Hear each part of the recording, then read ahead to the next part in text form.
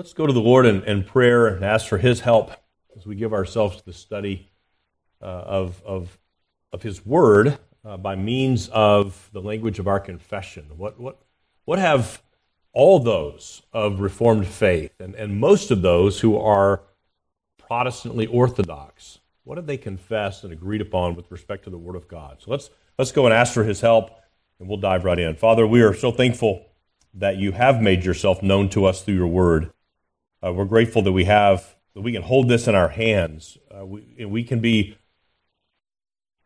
because of its immediate accessibility and the fact that we can hold it in our hands, in our phones, in a leather-bound Bible, we can actually think of it as a small thing because we can hold it, and yet the whole universe cannot contain the weight of Your revelation to men. And I pray that You will fill us with a sense of awe, a sense of wonder, a sense of glory and joy, the fact that our Creator has spoken to men, that our Creator has made Himself known, that our Creator has given Himself given of Himself a full revelation that we can study and read and understand. And we pray particularly this morning that You will fill our minds with the truth with respect to how You have revealed Yourself to us and how we are to interpret those statements that You have made through men by means of Your Spirit. We ask for Your help now in Christ's name. Amen.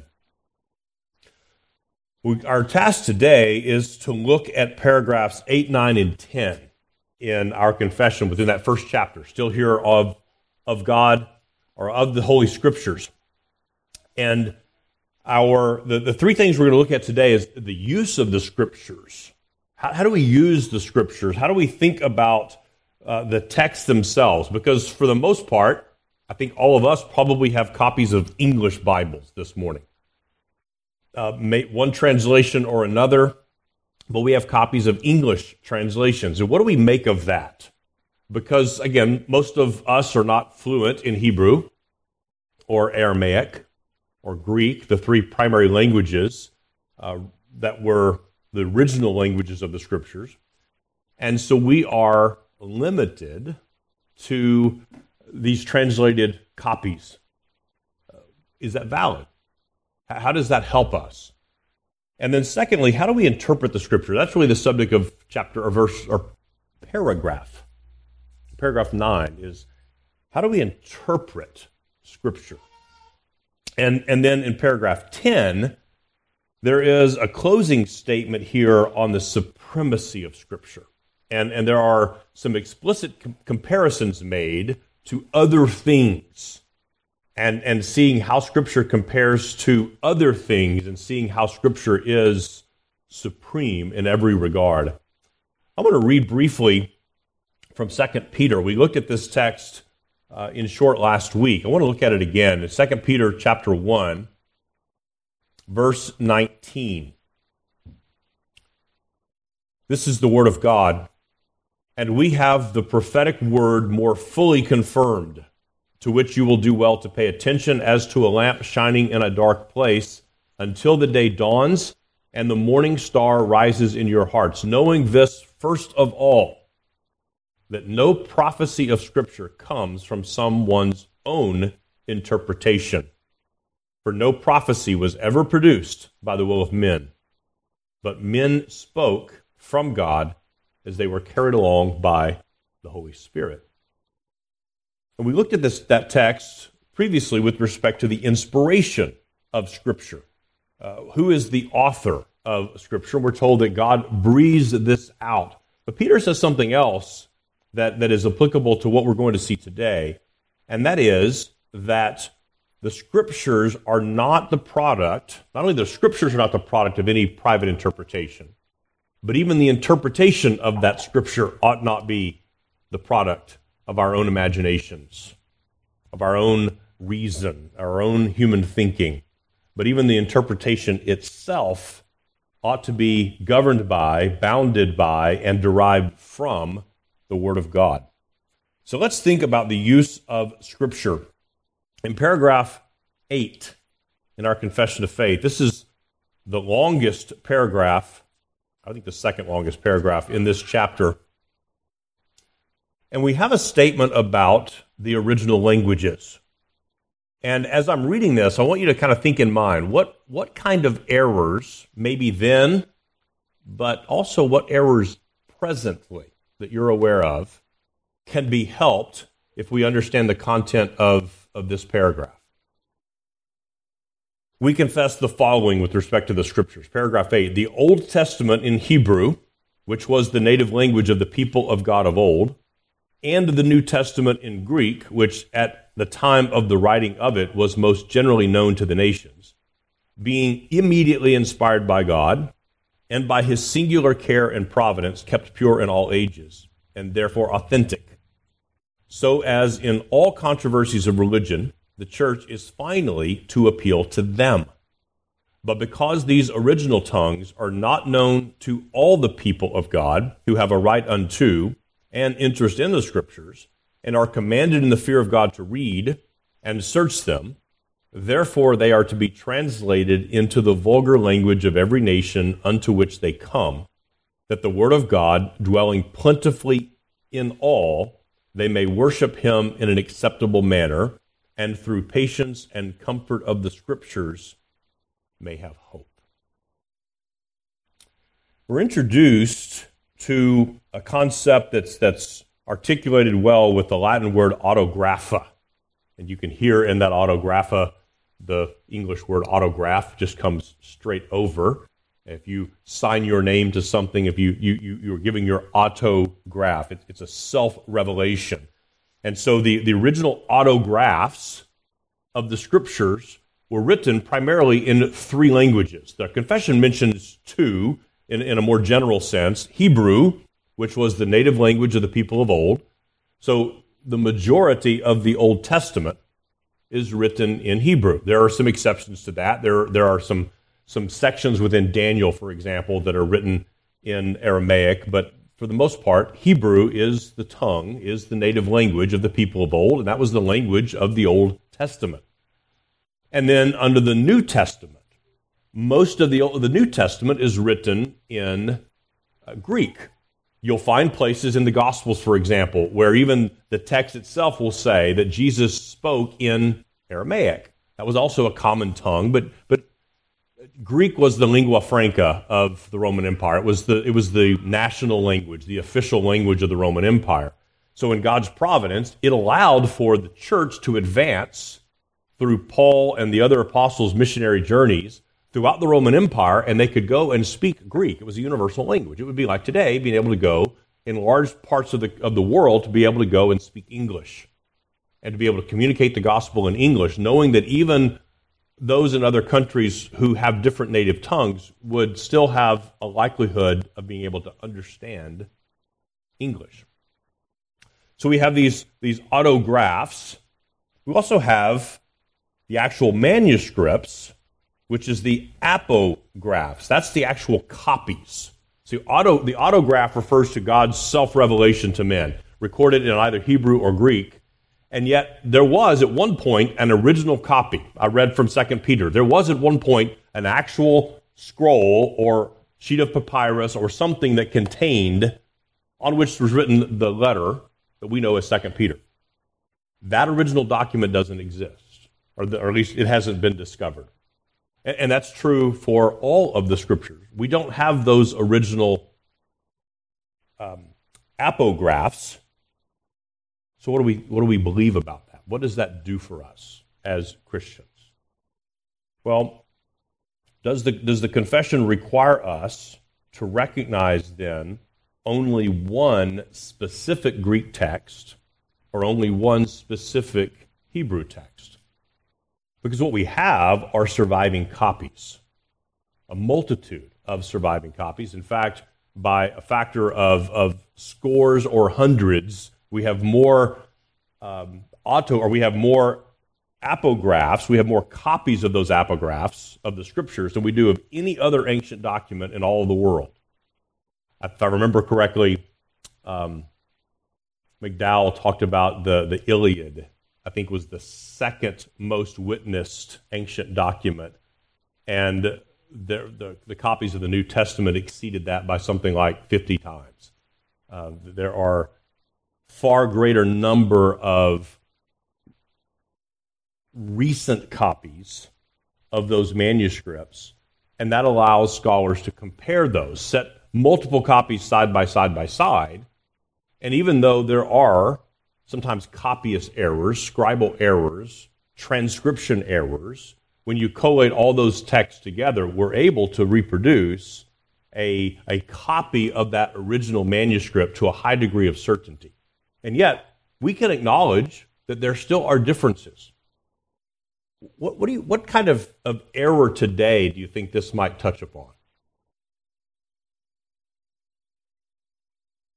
You familiar with anything? I'm sorry?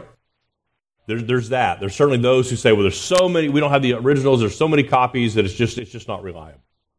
So you have that on kind of one end of the spectrum that we have, because we have so many different manuscripts who have some, variations in copying, that the whole thing is unreliable.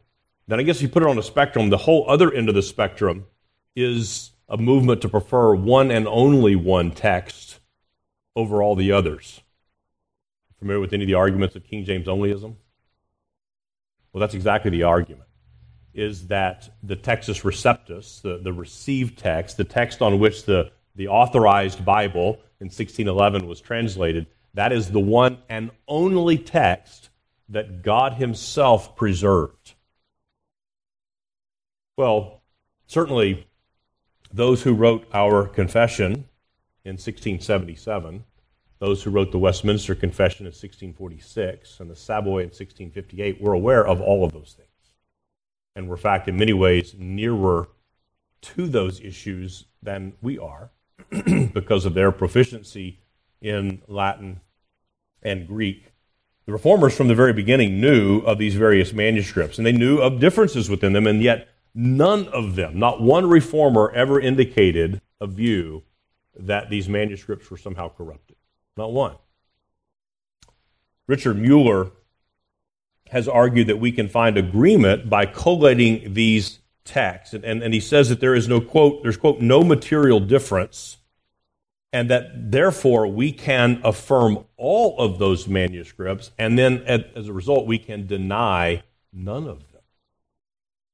We can count them all as sufficiently reliable, while at the same time acknowledging there are differences. Sometimes I'm reading today from the ESV, and I'm just looking at the footnotes on the bottom of the page for 2 Peter. The very first footnote references some manuscripts say Simon rather than Peter.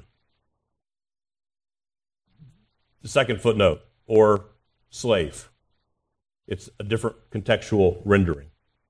Often our English Bibles will give to us a footnote explaining here are the choices, either the choices in manuscripts or choices in translation, and those ought not to trouble us. Shouldn't be a bother to us, because we actually have the doctrines of God given to us in full. So the argument for providential preservation cannot be an argument that God has preserved one and only one particular text. Rather, that it's an argument that God has preserved his witness in whole, in total. And so it's helpful for us to understand that, on the one hand, so we don't get caught up in some of these errors. But on the other hand, we don't get unsettled by these claims that the scriptures are not reliable. They're just, of course, usually that's followed up, those claims of they're not reliable, it's followed up with the claim, well, these are just man-made documents. These are just human writings of human beings. And so we know the real reason for that rejection has nothing to do with manuscript evidence. It has to do with a hard heart that doesn't wish to submit to the authority of God. But we also confess that, beginning right in the middle of paragraph 8,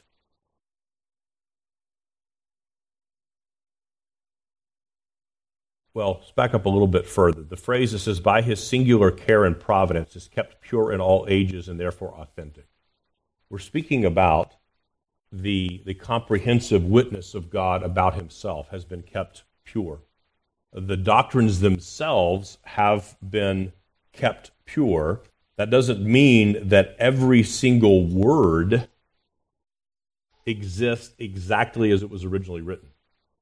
And there's a couple reasons for that. One of that is because we can admit there are differences in the manuscripts attributed to scribes and copyists and handwriting these scrolls, and there were sometimes a letter omitted.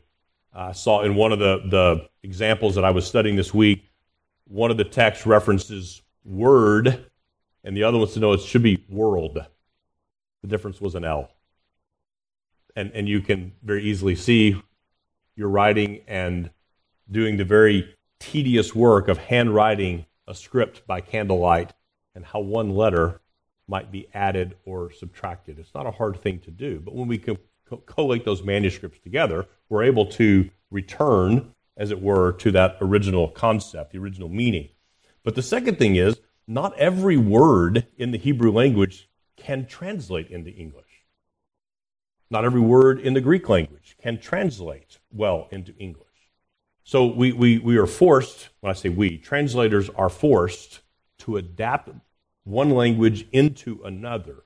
So there is necessarily some measure of interpretation in the work of translation. And yet, God in his singular care and providence has kept this pure in all ages, and therefore it's authentic. And if it's authentic, what does that mean? It's trustworthy. We can rely upon it. So, as in all controversies of religion, the church is finally appeal to them. What do you think it means the church is finally to appeal to them? First of all, what is them? What's the for you grammarians, what's the antecedent of that pronoun? Yes, exactly right. So when there are controversies, we don't go, if we're trying to sort through the meaning of a text, and there are controversies with respect to the meaning of a text, we don't rely upon comparing the New American Standard, the King James, to the ESV, to some other translation. We go to the original languages. So the study of the original languages is very important. It's helpful so that we can better discern what the original meaning of these words, these phrases, these doctrines is. So we want, finally, authoritatively to appeal to them. But because these original tongues are not known to all the people of God, who have a right unto and an interest in the Scriptures, we are commanded in the fear of God to read and search them. Therefore, they are to be translated into the vulgar language of every nation. And that just simply means translated into common tongue, common language. Because we have a right, every person, every child of God has a right to be able to read and understand the Scriptures for himself, and not to have that mediated to him through a priest or through the church, but to be able to have direct access to the Word of God. And yet, because the vast majority of the people on the planet are not proficient in Hebrew, not proficient in Greek, not even proficient in English. In fact, some are not even proficient in their native tongues with respect to reading and writing it. And yet, we are able, in fact, commanded to translate the Scriptures into common languages, that the Word of God, dwelling plentifully in all, they may worship Him in an acceptable manner, and through patience and comfort of the Scriptures may have hope. Now, I hope that in your own mind you will think about these things with respect to paragraph 6 and 7 we looked at last week, the sufficiency of the Scriptures, or the perfection of the Scriptures, and the clarity of the Scriptures. Paragraph 6, the whole counsel of God concerning all things necessary for his own glory, man's salvation, faith, and life, is either expressly set down or necessarily contained in the Holy Scripture. Do you think it's a worthy goal of translators that the Bible's message, God's original message in Hebrew and Greek, can be sufficiently translated into common languages around the world? so that those sufficient things can be translated or translated and communicated to God's people? Yes, I think so. And we may still, in some obscure dialect, we may have a debate over one particular word or phrase within some portion of the Scriptures or another. But are we able to translate the Scriptures in such a way that they can sufficiently reveal God and His glory and man's great need? Yes, absolutely we can.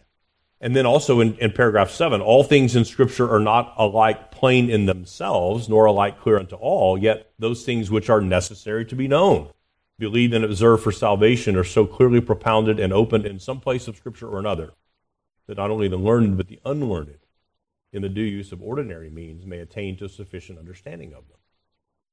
So when we think about translation work, there will be scoffers. Later on, Peter will use that word. There will be scoffers who come in the latter days, and they will mock the things of God, and including and probably especially His Word. So they will attack the truthfulness, the veracity, the authenticity of the dependability of God's Word. And we want to be ready to respond that whatever minor differences in manuscript copies might exist, that doesn't in any way impair or impede or shroud in darkness those things necessary for men and women and children to come to faith in Christ, to be transformed and sanctified according to His Word, while admitting that there may be a phrase here and there. I'm not even sure. Sometimes you'll see, and especially if you're going through the Psalms, you will see footnotes sometimes in your Bible that says, meaning of that Hebrew word is uncertain. Where the translators go, I don't know. I don't know what that particular word was. And you see it particularly with reference to certain animals. If you go in the description of the Old Testament on the construction of the temple, there are particular minerals or jewels or gems, and the footnote will say, we're not sure exactly what that was. Does that change the message of the Scriptures? Does that undermine your confidence? Does that negate the reality that God has indeed preserved His witness to His people sufficiently, necessarily? It shouldn't. The doctrines themselves have been fully translated, while a particular word might have been lost to translation. But the doctrine itself is preserved. So that's the essence of paragraph 8, is the one, the statement that the Scriptures were indeed written in Hebrew and Greek. 2, that there's a necessity of us translating them and to participate in works of translation. And so as a church body, we ought to pray for that. We ought to pray that work of translation would continue. There are people groups on the planet right now who do not have the Word of God in their native language. The work of translation is not complete. There's much work yet to be done. In fact, some of the hardest work is yet to be done. And there is a necessity of bringing the Word of God to the people, ordinary people, so that they can understand it. Paragraphs 9 and 10. Paragraph 9 deals with the interpretation of the Scriptures. These are much shorter paragraphs. The infallible rule of interpretation of Scripture is the Scripture itself.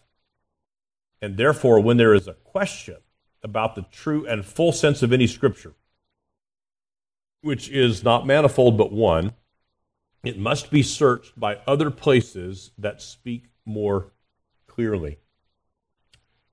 So very, very clearly, we confess that the Scripture alone is the only infallible interpretation. This is exactly what Peter teaches us. No prophecy of Scripture comes from someone's own interpretation.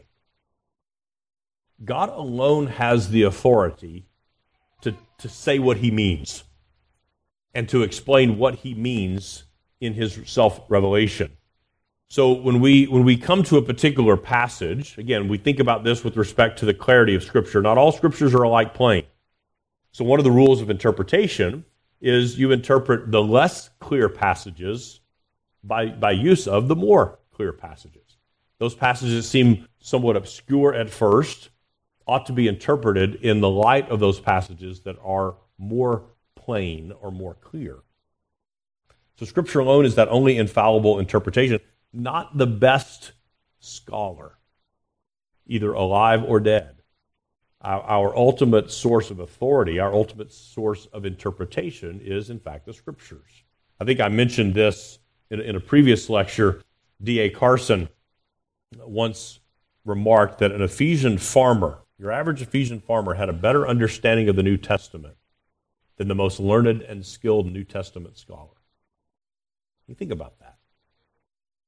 Because that farmer would have understood natively, intuitively, some of the nuances of the language. Some words that have one shade of meaning versus another shade of meaning. And so when we come to a passage of Scripture, rather than relying upon our own linguistic work, I mean, even if you are proficient in Greek or Hebrew or Aramaic, rather than relying upon your own skills and your own word studies on that text alone, the right and infallible rule of interpretation is actually to compare that Scripture with other Scriptures, with the whole counsel of God's Word. This is the analogy of Scripture, that we are to compare Scripture with Scripture in order to, if we're interpreting one particular text in such a way that we find that it contradicts other passages of Scripture, we can be certain that at least one of those we're not interpreting correctly, because there is no contradiction within God's Word.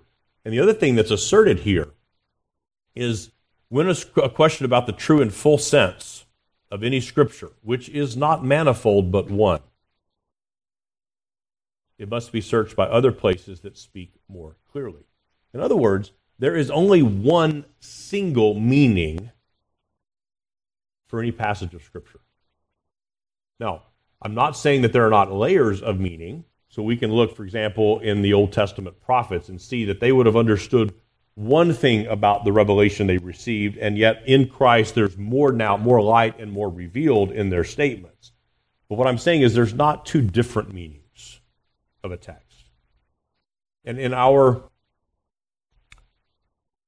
particularly in our postmodern age and the way that infects our thinking, where critics will argue that, well, you have your interpretation of that and I have mine, and we can both just be right. Well, that can't be true. When God speaks, He has one meaning in mind. It may be difficult for us to understand that meaning. It may take some work for us to get to it. But we cannot accept the answer that there are two different meanings of a passage, or that there are two different things can be true that are mutually exclusive.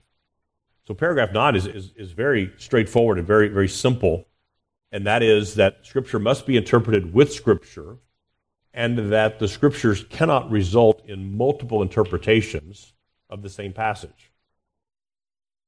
If there are multiple interpretations, at least one of them is wrong. Maybe all of them are wrong.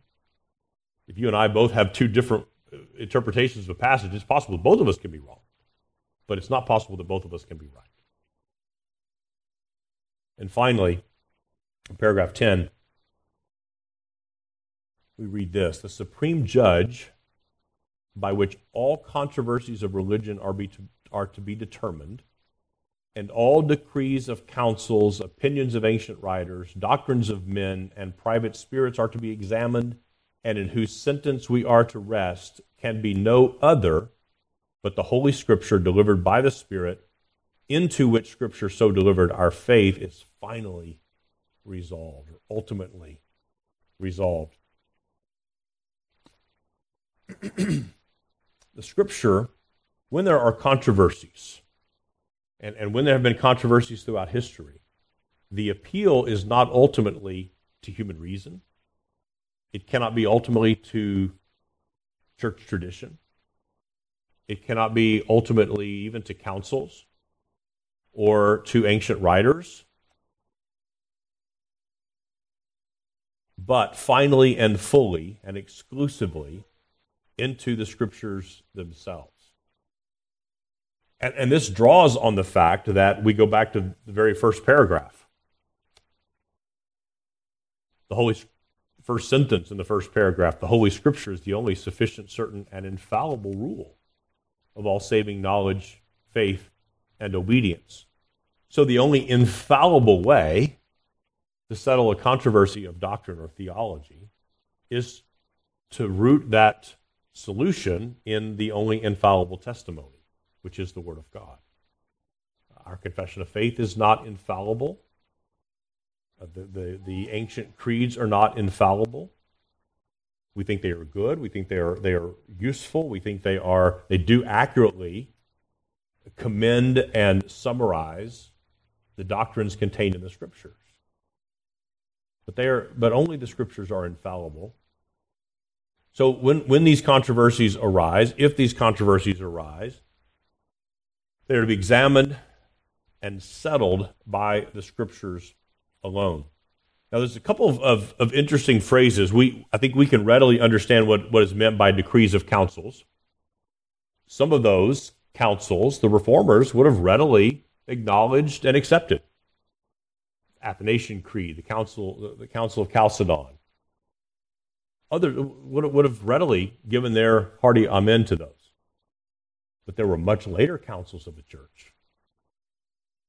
Council of Trent, for example. The Reformers would have universally repudiated and would have said these are wrong. So they're not referring to only one kind or one measure or one time period of councils, but that those councils themselves are not infallible, or the opinions of ancient writers. As you read through the Reformers, as you read through the ones who actually wrote the language contained in our confession, you will find they often refer to ancient writers, to the fathers of the church, to the medieval scholastics.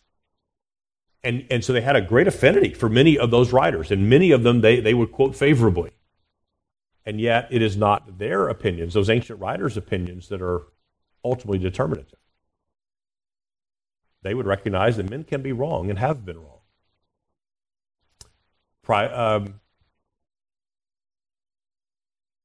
Opinions of ancient writers, doctrines of men, of course, is a reference to some of the dogma of the Roman Catholic Church. They believed that papal declarations, for example, were merely doctrines of men. There was no divine help or inspiration given to those commands. These are merely the doctrines of men. But here's one of the phrases I want to look at. This idea of private spirits. What do you suppose that they meant by private spirits?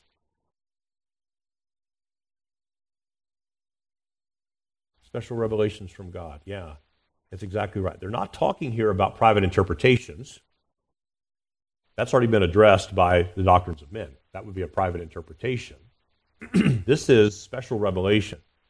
For those of you who like history, anybody want to hazard a guess as to what particular group they had in mind? What particular group that was teaching and espousing and promoting, even in this time period, the idea of special revelation? Is that the Gnostics were there, but a little bit earlier, they had this idea of just a general kind of special knowledge, but there were those who claimed to be Orthodox Christians and yet depended upon, in fact, promoted special revelation or divine revelation. The Quakers. This idea of an inner light, and they referred to the Scriptures, some of the Quaker writers referred to the Scriptures as a dead letter, and that there were actually meanings within the Scriptures that could only be discerned not cognitively, not by faithful study of the Scriptures and comparing that Scripture to other Scripture, but by an added word within the Word of God. Listen to Jim Renahan makes this observation. He says, similarly, one more factor is the challenge that was presented from the late 1640s by the Quakers. They regularly and frequently accused the Puritans of holding a dead letter because of the Puritan focus on the centrality of the written word. For the Quakers, the living internal testimony of the Spirit was of exceedingly greater importance than dry and dead words printed on a page. In the case of the confession, even claims to private spirits, without giving credence to them, had to be subordinated to the Scripture given by the Spirit as a fixed rule of faith. So what they're saying is, they're not saying that we think this private interpretation is valid, or not private interpretation, these private spirits is valid. We're saying even if you think that's true, that would have to be subordinated to the Scriptures.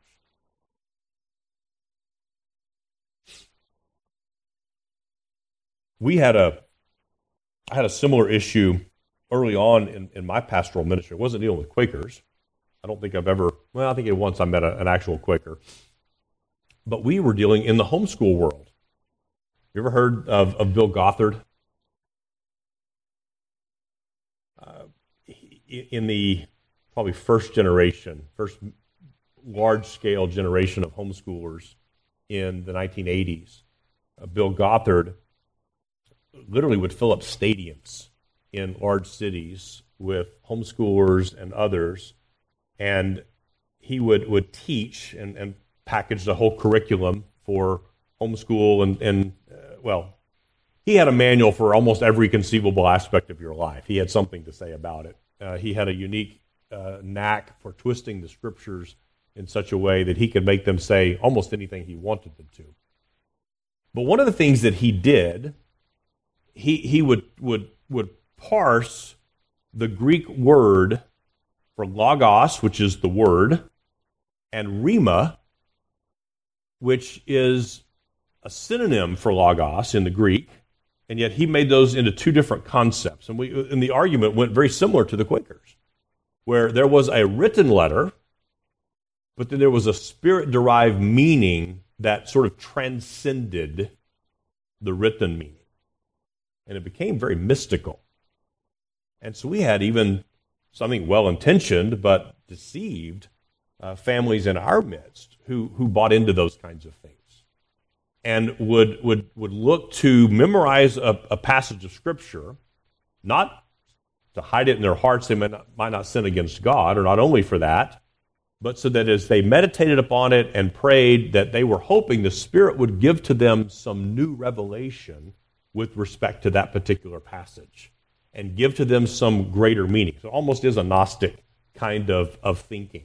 So I mention this just to say this is not something that we can look at and say, well, that's an ancient heresy. Whew, glad that's over with.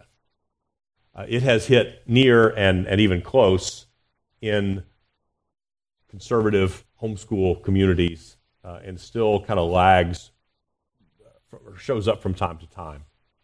But of course, we have many other examples, even further afield from us into the whole world of charismatic Pentecostalism, and then now some sort of blending, if we will, of people say, I'm Reformed, but I also believe in the ongoing miraculous gifts. Or I'm Reformed, but I speak in tongues.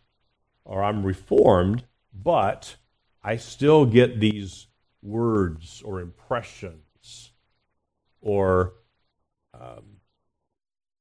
they'll maybe stop short of saying God told me, but there's this sense of God has given me a meaning here. He's given me a word here. He's given me something in this text that's beyond what's written.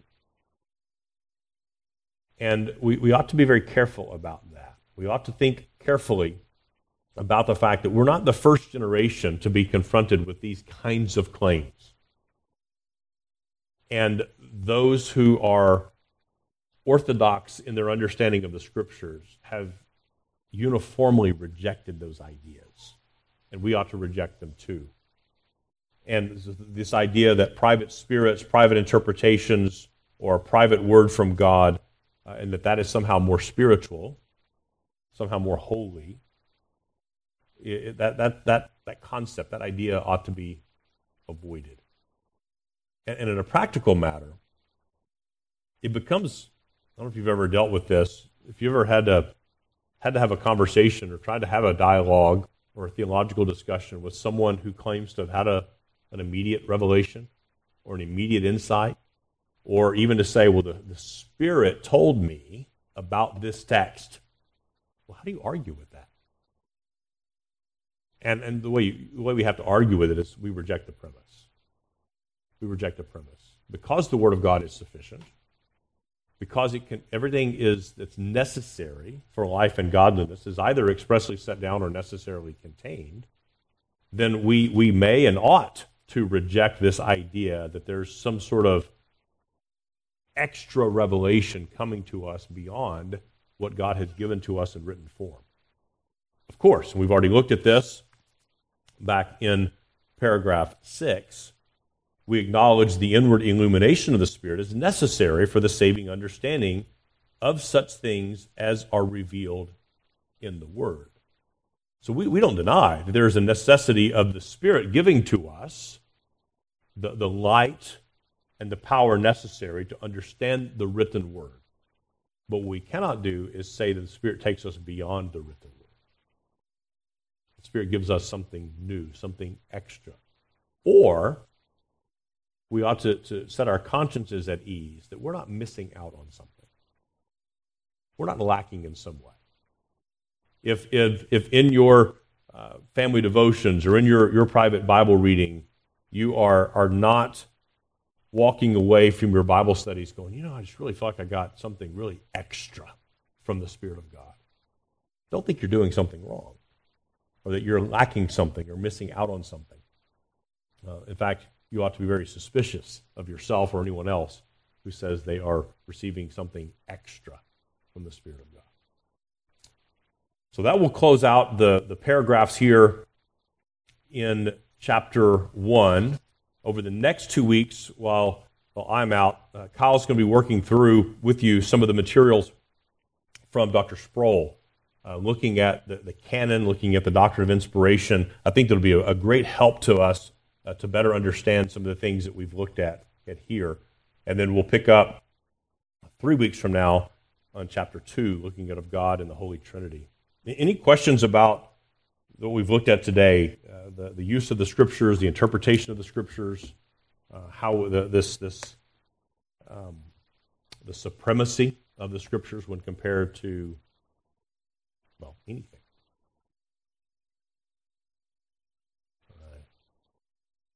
Well, let's pray. Prepare ourselves to worship. Father, we are grateful for your work in us and among us.